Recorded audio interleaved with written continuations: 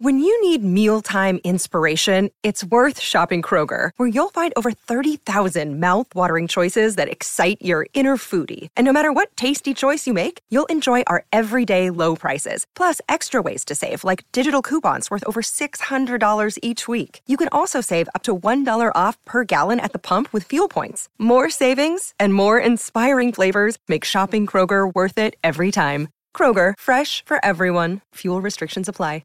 Another day is here, and you're ready for it. What to wear? Check. Breakfast, lunch, and dinner? Check. Planning for what's next and how to save for it? That's where Bank of America can help. For your financial to-dos, Bank of America has experts ready to help get you closer to your goals. Get started at one of our local financial centers or 24/7 in our mobile banking app. Find a location near you at bankofamerica.com/talktous. What would you like the power to do? Mobile banking requires downloading the app and is only available for select devices. Message and data rates may apply. Bank of America N.A., member FDIC.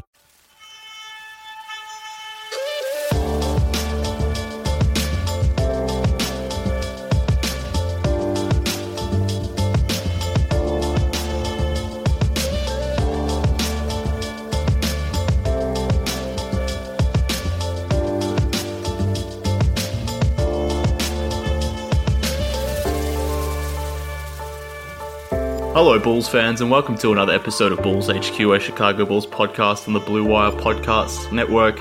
Thank you for joining me again this week, and though the draft has been run and won, I want to talk about it a little more because in my last show, I recorded a solo show straight after the draft and had a million thoughts flying around my head, but a few days on, I've allowed myself to collect some thoughts, as you probably have yourself too, but importantly, I also want to talk draft with a friend whose opinion I respect more than most. And the reason for that is this man is a self-proclaimed prophet and can see into the future. I am but a man, but he is a visionary and a leader who walks among us. He is Fred Pfeiffer of the Chicago Bullseye podcast. Fred, how you doing, mate? Mark, my friend of years, friend of tears, it's always good to talk to you, brother. From the beautiful continent of Australia to the U.S., it's what a glorious day it is today. It's a beautiful day. The draft has been run and won, Fred, and we got ourselves a good player, and I'm sure you're very thrilled to have Coby White joining the Bulls. You know what? I spent all night. I haven't slept since the draft has been over. I went all-nighter, watched hours, reams of Coby White tape, and I've like I said, I've seen the light on Coby White. I've come around on him. Grab your Bulls gear. The Exodus is here. I'm come up with a bunch of sayings. The kid. You know what? In fairness to myself, and anyone who was at Doug Tonis, the legendary Doug Tonis party, will admit this. Within 45 seconds, I did a complete 180 that I was actually leading the room in a Kobe chant. So I went from being devastated. Then I saw his interview, and regardless of what you think about the kid as a player, he is impossible not to fall in love with as a human being. And I had to turn around, man. I'm on board the Coby White train, despite the rolling mountains of yesterday. And I want to bring that up. I want to start the show with this because I thought it was highly amusing to go over this. And you're exactly there's a number of reasons why I wanted to get you on today. And I'm not going to lie, a part of it was so I could give you some good-natured ribbing here about your general Coby White takes, but I do want to talk draft with you, more holistically. But I want to fill the listeners into the mind of C. Red Fred, and I'm sure they're well versed in it anyway. I mean, most people probably follow you on Twitter, but if for whatever reason, the listeners of this show aren't following C. Red Fred or haven't necessarily heard of C. Red Fred, which I do find hard to believe, I want to give them a bit of an insight as to just to the way your mind ticks over, and in particular with Coby White, the latest Chicago Bull. But I want to take you back to May 28th, Fred. And you had a tweet here, and I'm pretty sure you actually said this on my podcast too, maybe a month or so ago, but it was May 28th, and you had this gem of a tweet, and I'll read it to you, all right? Are you sure? Okay. This one says, Coby White shot worse from the college three last season than Chris Dunn did from the pro three-point line. White averaged less assists in college than Dunn did his last two seasons for the Bulls. White will never be the defender that Dunn is. Let's hope a team takes White ahead of us. So that was your initial tweet on May 28th, and clearly not a fan of Kobe White. And I've just pulled up a few responses from this tweet that you got. And one guy here, he messaged you back and said, I think Carson Edwards is better than Kobe White. And to that, you said, I agree 100%. One day we'll all look back and agree. And another reply I had to this tweet, or to your tweet, and this one's genius. When we get White, how are you going to spin this tweet, Fred? To which you said, no. I won't spin drafting White. I'm not impressed with the tape I've seen. His two best skills are his ability to push and make free throws, not lottery worthy in my opinion. Now, that is amusing when you sort of combine that with your tweet that you had yesterday and after the draft. And to your credit, you mentioned it before. So this came just after the draft. I did a full 180 turnaround on White after that interview. I'm on board. Long live the Red Leviathan.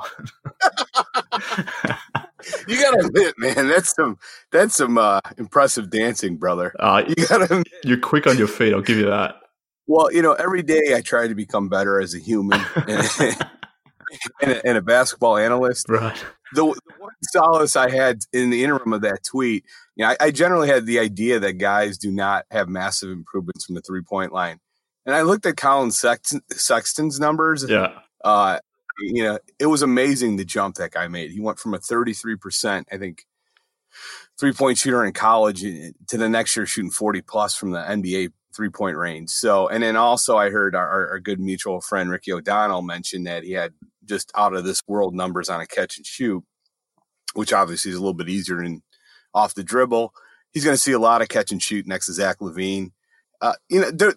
In fairness to myself, I think I did mention that he was extremely quick. He did push the ball. You did. Yeah. And there were obviously, knowing who our coach is, I didn't, that's not a great fit, right? Well, then Pax gets in front of the mic and I believe everything Pax says. And yes, he did. He did state that they're going to run the ball a lot more. It was clear he has a understanding of today's modern game. And I kind of view Jim as a guy who's going to listen to what his superiors say and make them happy, do his best to make them happy. Which I think calling him a yes man? Well, I wouldn't say he's a yes man, but as Casey Johnson said, I think Casey Johnson put it, he's eager to please. Right. And to that end, I think he is going to push the ball. I think that the Bulls are going to play at a much faster pace. I think we saw that last year when they had the personnel to do it. They played at a much faster pace outside of that disaster in December. I still don't know what's going on there. But, regardless, February came. I became a much happier man, and the season ended with, a G League team. This year is going to be a much better season. And I don't think Kobe White's starting. Like, I'd be shocked if – I had to talk to a couple people who were like, oh, we got our – new starting point guard. I don't think that's remotely true. I think it's I would be shocked if they don't sign a veteran point guard. I'd be shocked if they don't go after Patrick Beverley. And I think that's the right thing to do when we're talking about a 19-year-old point guard. Yeah, I completely agree. I'll be extremely surprised and I'll actually be quite disappointed if they don't have maybe not a great starting caliber point guard, but at least a stopgap solution, whether that's Patrick Beverley or Corey Joseph or Darren Collison, whatever the name is. It'll always ultimately come down to cost, but I'll be quite disappointed if they don't have some sort of veteran backup point guard or someone who'll play backup minutes, maybe like 20, 25 minutes, depending on that player. And I'll be annoyed if Kobe White is sort of put into that starting role because I don't want to see Kobe White get done like they did Chris Dunn, where they had, just throwing a young kid into the Wolves, or to the Wolves rather, and just sort of having not much experience or not much support behind him. I think that would be a complete mistake. Yeah, And to get off the topic as quick as possible, since I don't want you to read any more tweets. I've got more, but yeah, we'll go on. I do want to see. I had an interesting conversation with our mutual friend Kevin Anderson on this topic. I'd love to get your opinion. Okay. So what is a fair price for Patrick Beverley? I think we're both in agreement. I hope we are, that to me, he's the guy who checks the most boxes. He's the perfect fit. Next to Zach LaVine, I think LaVine's a little bit more ball dominant. You don't need a guy who's ball dominant at the point guard position on the Bulls. Next to Zach LaVine, Beverley plays great defense. He can shoot the ball. I think he's a perfect fit, and he's very versatile as a defender. what do you pay for Patrick Beverley? What is too much for Patrick Beverley? Yeah, well, I think for me, too much is probably like $10 million. Like, ultimately, the Bulls have quite a few holes. So you can't afford to go out there and give Patrick Beverley, $14 or $15 million, which is the number that's been sort of put out there now. I think Bobby Marks said it on Zach Lowe's podcast that that's potentially what he's hearing Patrick Beverley may be signing for in the offseason. And to me, that's probably way too much. I think $10 million, a 2-year $10 million deal, or even a 3-year $30 million deal with that third year being non-guaranteed or partially guaranteed, I think that makes most sense. But anything beyond 2 years and an annual salary of $10 million, then I'm probably out on. What are you thinking? I agree that when we talk about 3 years, I think that's a little bit too long. Yeah. I suggest I would go high end, 2 years at $16 million per year with a team option for a third year. And the reason why is I understand. Everybody calm down.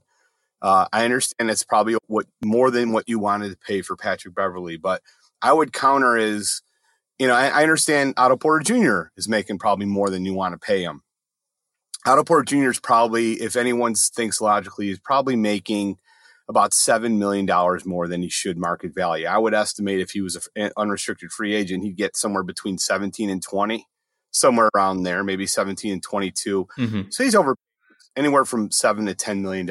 Yeah. What people factor in is that Larry Markkinen and Wendell Carter Jr. are making a combined 10.5. I think we all can agree that they're well underpaid based on their production. Zach LaVine's making $19 million. And I know that angered many last summer. I think that contract's a bargain now based on what a player of his ilk will be, returning. So the Bulls don't have a ton of guys that are overpaid. If you're trying to find a veteran to set the tone, to set toughness, to set defense first, to have that mentality that you want, I don't think it's fine overpaying a guy $3 or $4 or $5 million over the next 2 years because we're in a rebuild still. We're not going to be getting any major free agents. There aren't any great free agents in the next year. Regardless, I know you love Draymond Green, but I'm not paying a max deal for Draymond Green. I think what we need to keep our powder keg dry is for the following summer. I am totally fine with overpaying for Patrick Beverley in the next 2 years. And I do disagree with you when you say we need a lot more. I don't. I think you need one guy who can play the 4 or 5, if it's Taj Gibson or Ed Davis, and Patrick Beverley. And then what else do you need? You have, if you go through it, get Patrick Beverley, you throw him at the starting position. You got LaVine at the 2, Otto Porter at the 3. You have Laurie at the 4, Wendell Carter at the 5. Then your backup is Chris Dunn, who is I think could play guard anyone. He's a very versatile defender. You got Kobe White as your backup point guard also. You have Denzel Valentine. You have Chandler Hutchinson. You have, if it's Ed Davis, Taj Gibson. I mean, you're already 10 deep there. What else do you want? Well, you need another wing, I think. I think there's no way you can, and this will probably hurt your ears, but there's no way you can bank on Denzel Valentine based on the fact that he just missed on a year. There's no way he can factor into this calculation as being dependable based on his injury history. So whilst I kind of get what you're saying, I understand that point of view.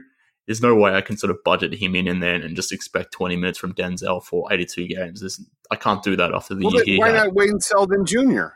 I definitely want to bring back Wayne Selden Jr., but you'll need some cap space to do that potentially, depending on how much he's sort of offered out there. But I guess Antonio Blakeney's on the books too, and I don't want to see him playing another minute at all, even though he's contracted. So I think you need a wing. I think you need that starting point guard. I think you need that forward center that you talked about, which is Taj. But it really depends on Daniel Gafford to an extent as to whether he's ready to go straight away. Because if he is, I suppose he could be your backup center. But really, essentially what the Bulls would be doing at that point would be committing to a center rotation that doesn't have a lot of experience in Wendell Carter Jr., who only played the 44 games last year, and Daniel Gafford, who of course would be a rookie. I mean, that's a lot of inexperience to have in your front court. And I don't know if they need a veteran center of sorts, maybe a cheap one. I wouldn't be going out there and paying decent dollars for a veteran backup center, but particularly if you can get Taj and you can slide him to center. But I think they do need another wing, definitely. Wings don't come cheap, whether that's Wayne Selden or someone else. They definitely need that point guard. But I don't know, 16 million for Patrick Beverley. I get your logic as to overpaying for the 2 years rather than spreading it over 3 years. I agree with that, but maybe for, at least to me, overpaying means 12 million, not 16 million. I think that's too far. So Zach LaVine, I do want to go back to Zach LaVine because I think he's one of the most polarizing players in Bulls Twitter verse. And I like to get your opinion on this because I know I did lose my mind when the Hawks traded up for DeAndre Hunter, and I suggested as a way to get back at the Hawks to move up to 3 by offering Zach LaVine and 7 to move up to 3 for Dennis Smith Jr. in number 3, and then we'll take Hunter and then turn it to Hawks and say pound sand, at which point they'd probably take, I guess, RJ Barrett and laugh at me. But what's, I was only kind of quasi joking there because it would free up quite a bit of cap space. I think we'd have 33 million at that point. And then the reaction though was so weird to that statement. Like some people were just apoplectic with me, you moron. And other people were like, I love this idea. And I just realized, oh my God, is there a player on more, even now after what I thought was a pretty darn good year, that brings more. And then even here, Ricky O'Donnell was advocating that trade for, I think it was, 4 in Zach for 4 and Ball, which, I wouldn't have done in a million years. What say you on Zach LaVine? Where do you stand?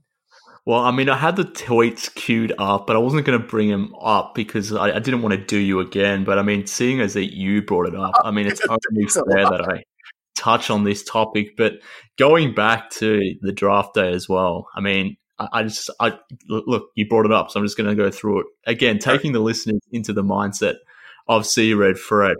So this tweet came through just before the draft, and it was a typical C Red Fred tweet, and it goes, or it reads a little something like this. It says, "Steps to the Red Leviathan status: 1, draft DeAndre Hunter; 2, trade every second round pick for the rest of the time to move up and get Carson Edwards; 3, sign Patrick Beverley. Unleash the monster." So in a lot of ways, we've just captured in one tweet what we've just spent the last 15 minutes talking about. But then sort of looping that into your despair when you saw DeAndre Hunter go up to number 4 to the Atlanta Hawks. This next tweet came in maybe an hour later, something like that. It says, "Oh my God, Atlanta moved up to get Hunter. All my nightmares have come true." And of course, I loved that. I absolutely adored that tweet. And 20 minutes later, this is the tweet you were talking about. You said, "Hey, Knicks, how about Zach LaVine and number 7 for number 3 and Dennis Smith Jr.? We'll take Hunter and tell Atlanta to pound sand." So that's the tweet you were referencing. And you were clearly disappointed when DeAndre Hunter went number 4. But back to your question about the whole LaVine thing and that proposed idea that you had in a moment's lunacy, I think that would be absolutely a crazy idea. And I think you mentioned it to me in a direct message on Twitter too. And I think my exact words are, I think it's nuts or something of that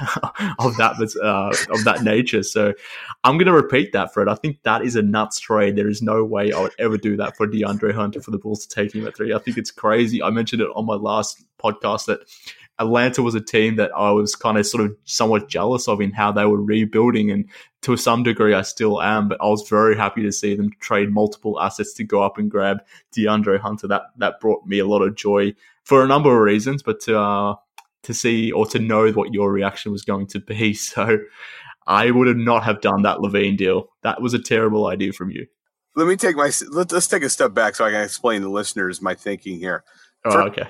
Sure. I've watched all these guys, hours and hours of tape. The best thing about this draft was that Virginia and North Carolina and all these teams and Duke, all these great teams with the vast majority of the highest prospects in this draft, all were in, basically the same conference in the ACC, or they played each other. Obviously, Texas Tech played Virginia. So DeAndre Hunter played all these guys. And the more I watched him, I just fell in love with this guy. His defensive versatility is, I haven't seen anything like it. I mean, he would get switched off on a guard. They would throw him on Jared Culver. He shut down Jared Culver. He was on Kobe White quite a bit, shut him down a lot. Did you see that time when he got really blocked by Zion in the corner? Do you remember that one? So that's the one thing that I think that people use. He's got a slow. everybody brings up that one, but his release is fine. He's a 52% shooter. I think without a doubt, when all said and done, DeAndre Hunter will be the second best player in this draft. I have like zero doubts on that. And I haven't really been proclaiming this, but there's only one team that I think in the next 4 or 5 years, I think Embiid's going to break down physically. The team that does worry me is Atlanta, because I do think that, I like some of the stuff they're doing, but my one saving grace was, they got Trae Young, who's fantastic offensively, but my God, that guy's this disaster defensively. And the more I watched Hunter, in the back of my mind, I just kept on saying, God, I hope Atlanta doesn't get DeAndre Hunter. I just see him cleaning up all the mess. Any pick and roll, you put Trae Young on their worst defender, and if you do a pick and roll, as long as DeAndre Hunter's on the other side, he'll be able to pick up any point guard. He's that good.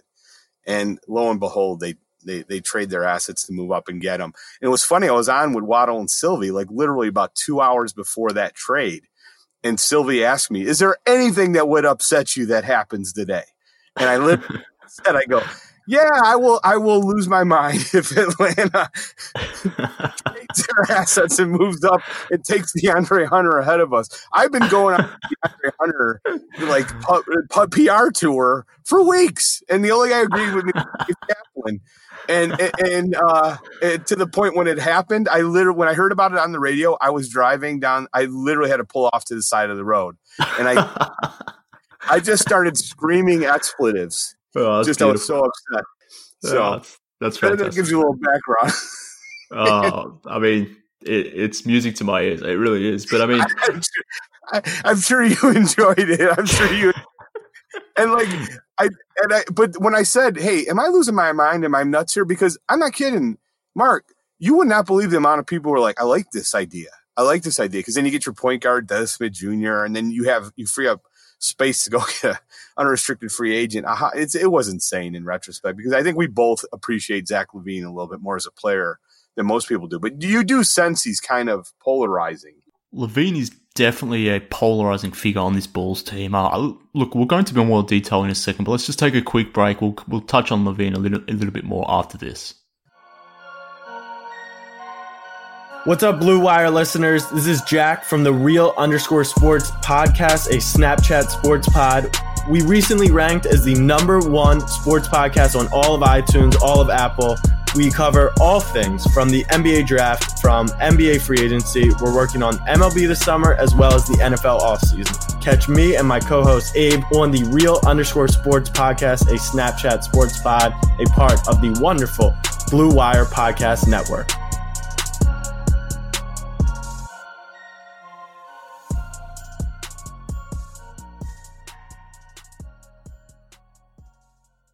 All right, back to Zach LaVine now. He is certainly that polarizing player. It's kind of odd, and I think bringing it back to Coby White too, I think a lot of people are concerned with the fit with LaVine and White, and I'm, to a degree, I sort of am, probably more so defensively than I am offensively. But yeah, I mean, Zach LaVine is that super polarizing player, because most view him as that negative player where he'll get you a lot of points. He'll do that efficiently, but he'll freeze you out, or he'll freeze out a lot of his teammates potentially. He won't pass the ball, and then on defense, he's giving up a lot of points too. And I guess I kind of agree with that assessment of Zach LaVine last season when he was coming back from his ACL. But I mean, this season, I just can't imagine this previous Bulls season without Zach LaVine. You take him off the roster and, I don't know, put in some average shooting guard. I can't imagine this Bulls team being any better, given their clear need for someone on the perimeter to do anything of note, which the Bulls desperately need. And I guess Coby White will add a little bit to that. But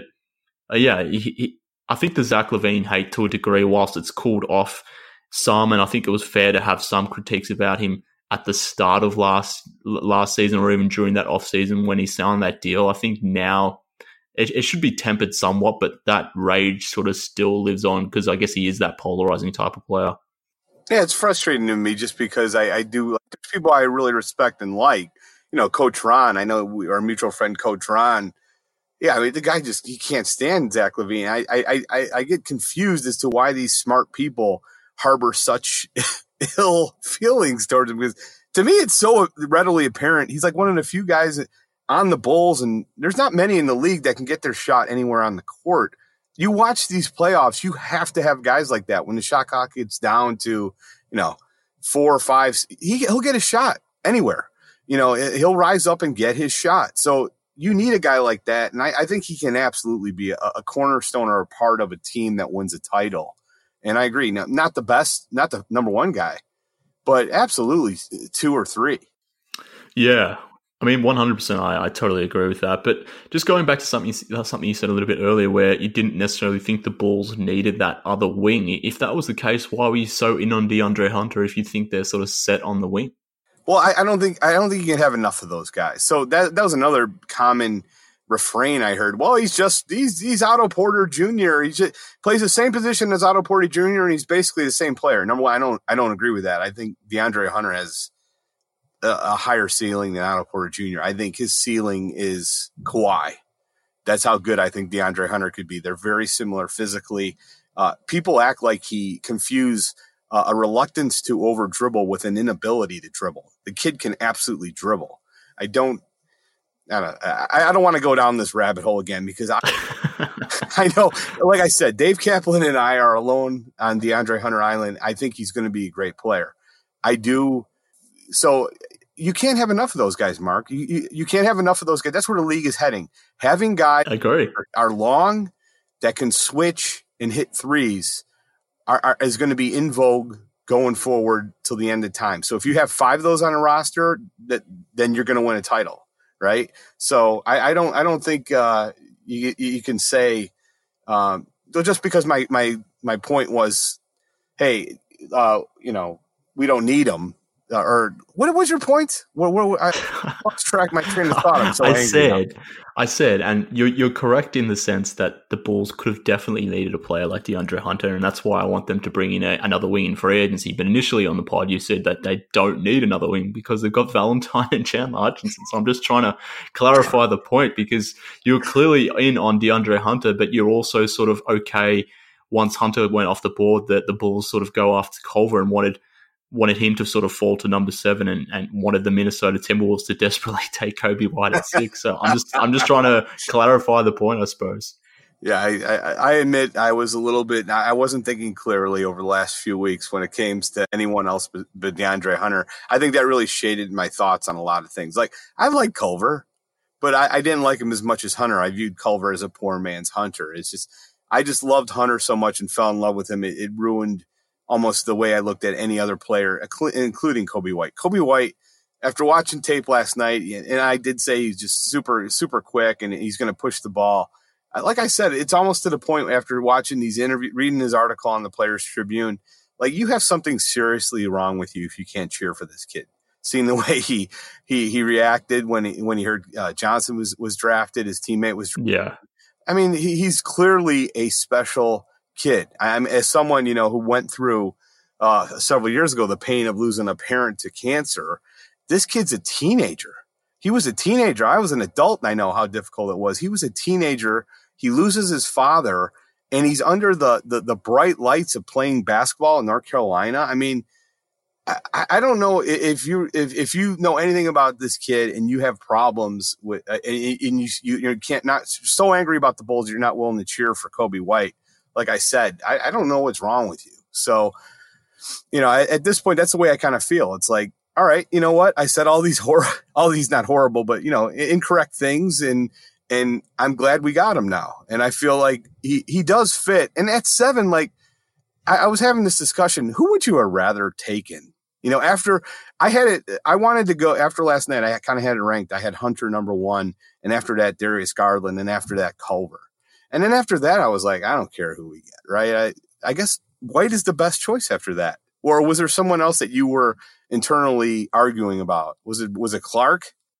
Yeah, I was literally about to say Brandon Clark's probably going to be maybe the steal of the draft, one of them. I mean, it's hard to say at this point because, I mean, as is often the case, someone will come out of nowhere and end up being a really great player. But I think Brandon Clarke would be the name that I would have said. But I mean, realistically, the Bulls could have got him too, potentially, if they went to OKC and maybe took a pick or took that pick off their hands for a salary dump or something like that. But assuming Brandon Clarke isn't the pick and it was, one of those guys that were taken in that sort of 8 to 12 range, I wouldn't rather have any of them over Kobe White. And maybe that's wrong of me to say. Maybe that will be proven wrong in time. Maybe Cam Reddish sort of comes out of nowhere and proves to be better than what his lone season at Duke showed us he can be. And I didn't want Jackson Hayes. I didn't want another center on the roster. Yeah. Rui Hachimura at number 9, I think is one of the worst picks in this draft. I think he can be an okay player, but to take him at number 9, I thought was insane by the Wizards. So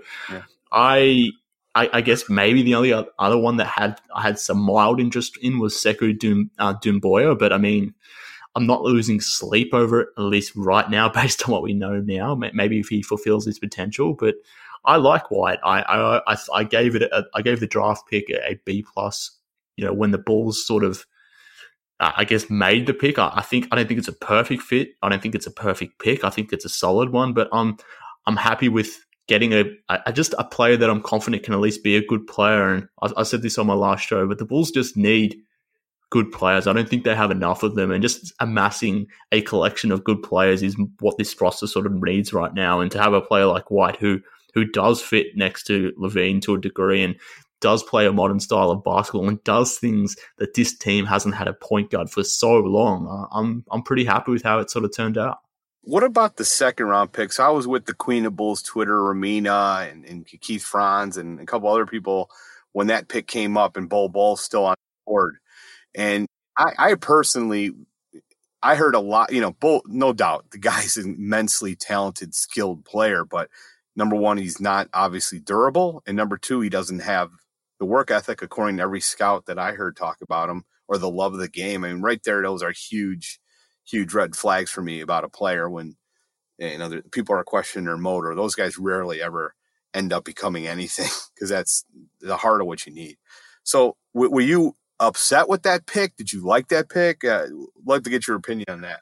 Yeah, I mean, I probably wouldn't normally take a center with a second round pick, whether it's Gafford or someone else, because, I mean, you can just get them very easily. And I probably wouldn't have done that if I was the Bulls. Ideally, if that was me, I wouldn't have taken Gafford. I probably would have taken Talen Horton-Tucker or someone like that, more of a project piece. But I think with that second round, unless you're getting like a super experienced player who can contribute, like a Carson Edwards, someone like that, then I'd probably take a risk on a project.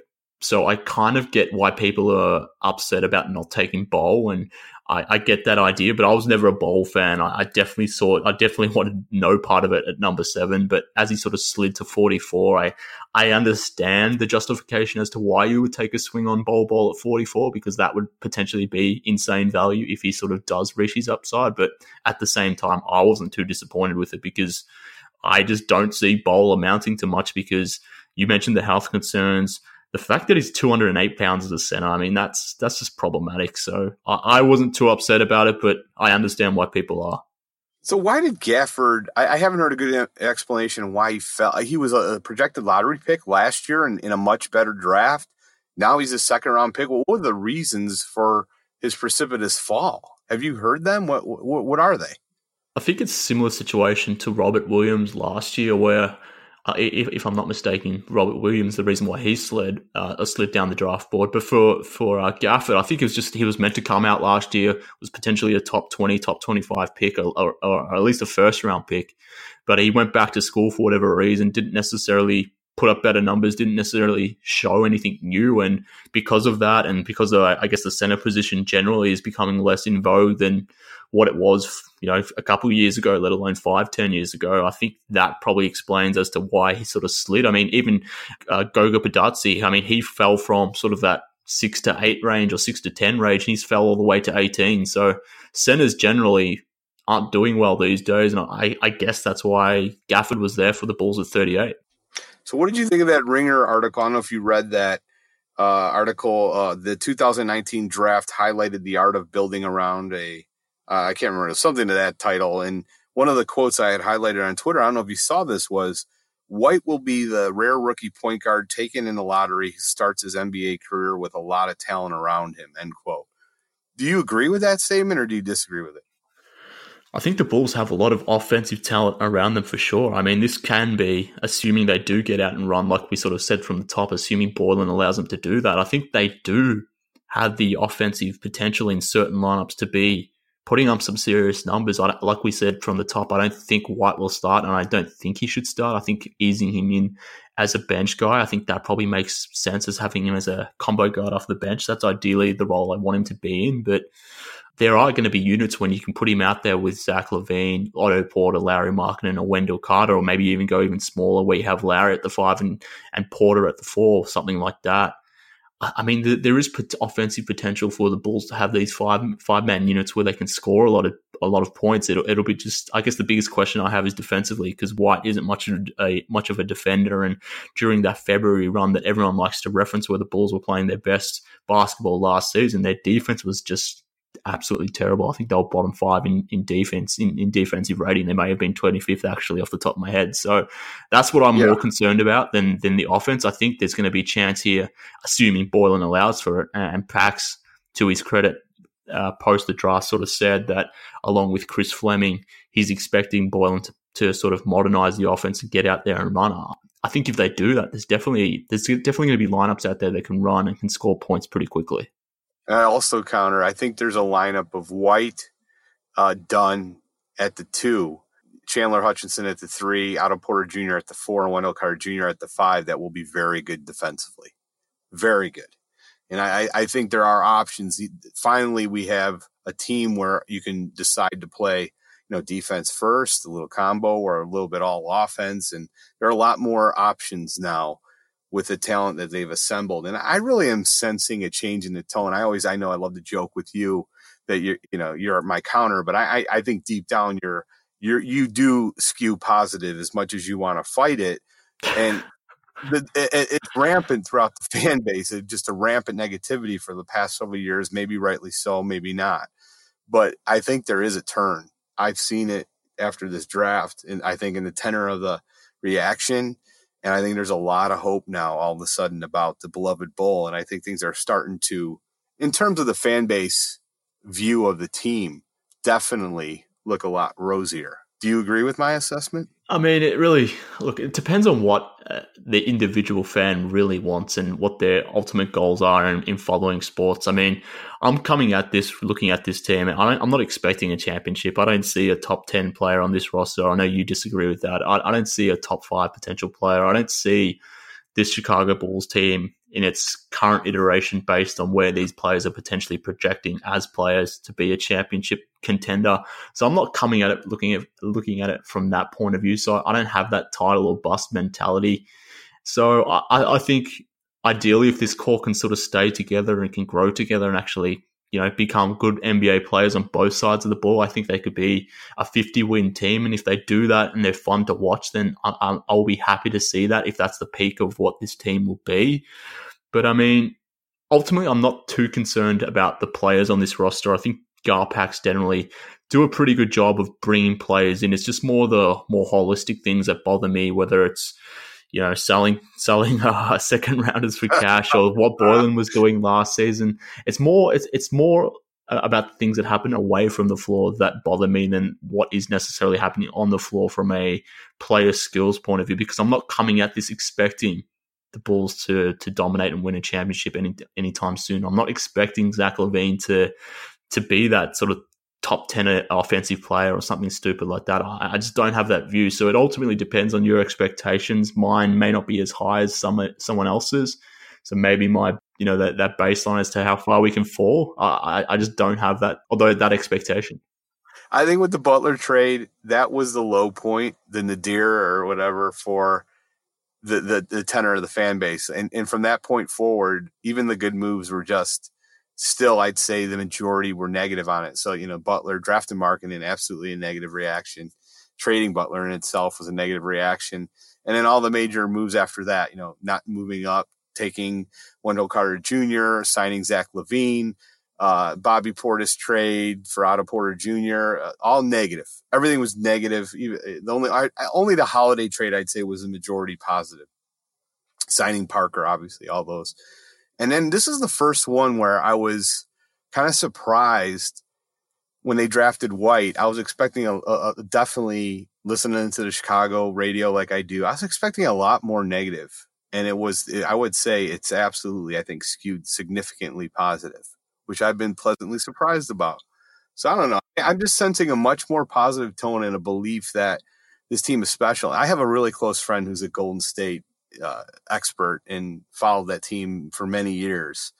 And he keeps on telling me about Curry in 2012. Like, no one saw Curry becoming what he was, or even Clay in 2012. And when they lost in the first round in 2014, did he have any inclination that those guys were going to become, top 10, top 20 players? And he's like, no. There was still overall a lot of questions, a lot of disbelief in this team. And I kind of feel it's the same way with Markkanen. I think it's the same way with Wendell Carter Jr. Nobody expects these guys to be top 10, top 20 players, but then it happens. It just happens, usually in year 3, usually in year 4. Nobody expected Siakam to be as good as he was this year in year 3. Certainly not Draymond Green. He admitted that in a post game. It just happens. So that's what I get excited about. Of course, we don't see Lauri as top 10 yet. Well, you do. I do. Yeah, we got profit, Mark. I've got that ability. Well, yeah, the Red Sea parts, But I think most people don't. Like, I think most people. Where do you think Lauri is going to max out at as a player right now? Probably top 25, top 30. Is that where you see him? Yeah, I think he probably could be like a top 30 player, maybe like something like that. I'm not on the lower side of that. And in the same way we think about, Kevin Love or Al Horford or players like that, where they're 2-3-time All-Stars, something like that. Maybe, I don't know, obviously those two players, maybe Kevin Love has probably been a little bit more accomplished. I think there was a point there when people thought Kevin Love as a top 10 player. So absolutely. I don't know what the comparison is, the right comparison, but I think Lauri could potentially top out as a top 30 player, but Zach LaVine, top 50, Wendell Carter, top 50, but I don't see a top 10, top 15 guy. But that's me. Maybe I'm wrong. Well, I think though it's swung around that you are at least seeing, oh my gosh, this team does have an interesting collection of talent to all 26 and under. And with a few interesting free agent signings like that we had in 2010, there could be a significant jump to competitive playoff status and maybe beyond if, most importantly, Lauri makes that jump and LaVine makes a jump, and especially Wendell Carter Jr., who I know you love. And I think we all expect some type of jump. It just could be. Yeah, I'm certainly expecting a jump. I'm not expecting playoffs.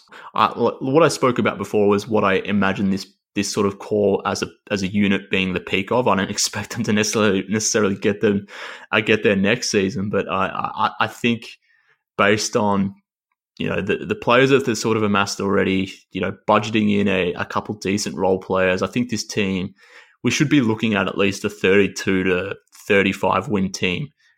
That's what I'm hoping for. I'm not expecting a playoff performance. So again, going back to expectations, I'm not expecting that. So I won't be disappointed next season if the Bulls don't make the playoffs. Obviously, if they have another repeat season of last year where they win 22 or 25 games or something like that, that will disappoint me greatly because I'm expecting around that 30 win mark at least. But it all comes back to expectations, and I think that's where the message gets lost. And ultimately, we probably mostly, and just generally as Bulls fans, we probably agree on 80-85% of things. It's hard to talk about it online because the character limit on Twitter, at least, is it's too limiting, I suppose. And sometimes even the best of us can go off the rails, as someone that I'm talking to on this podcast has been known to do.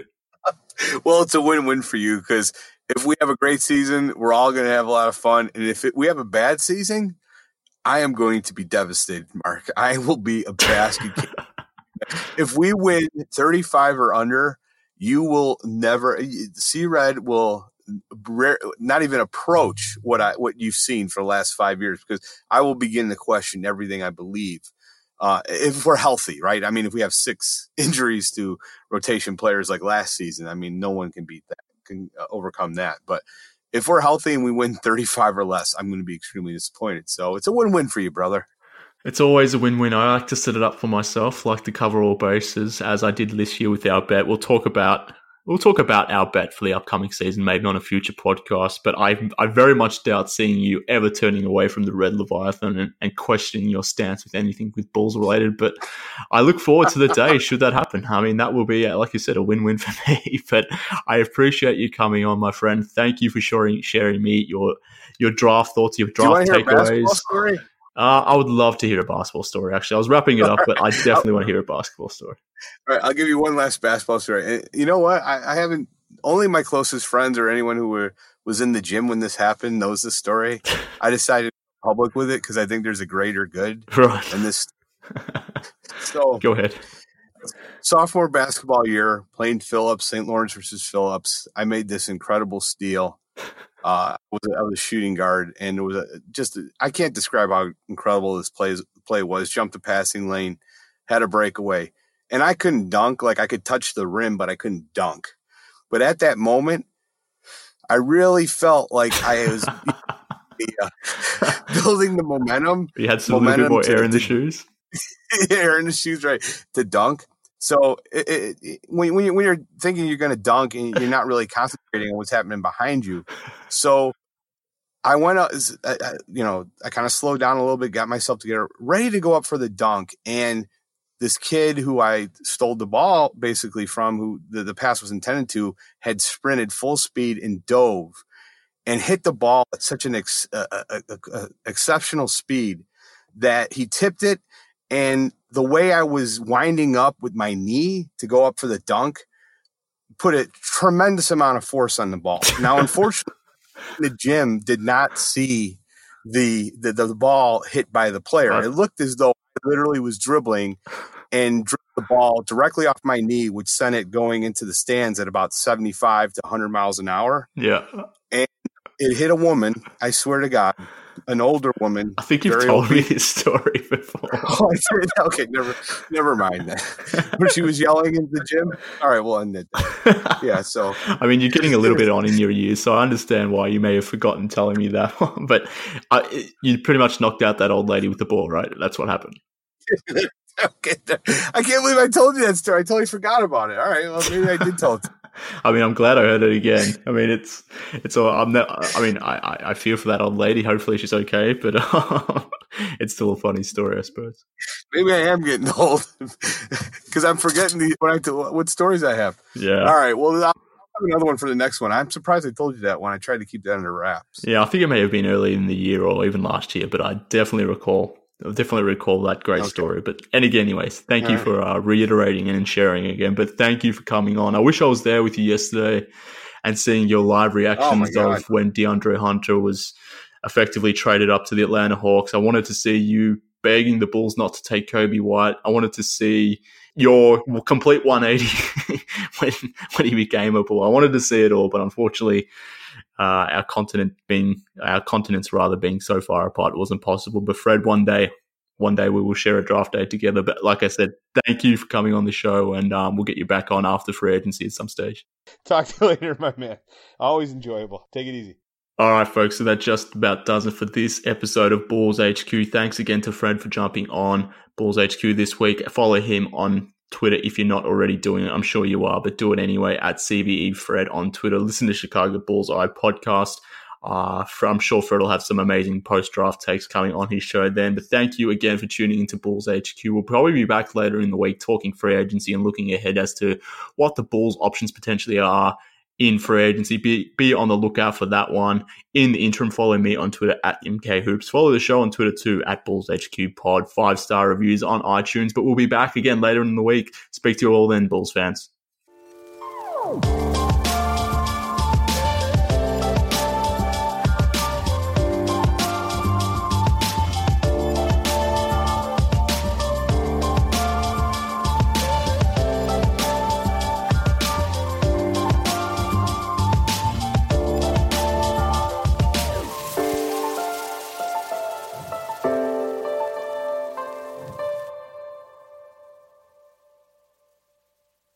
I'm Amira Rose Davis, historian and co-host of the sports podcast Burn It All Down.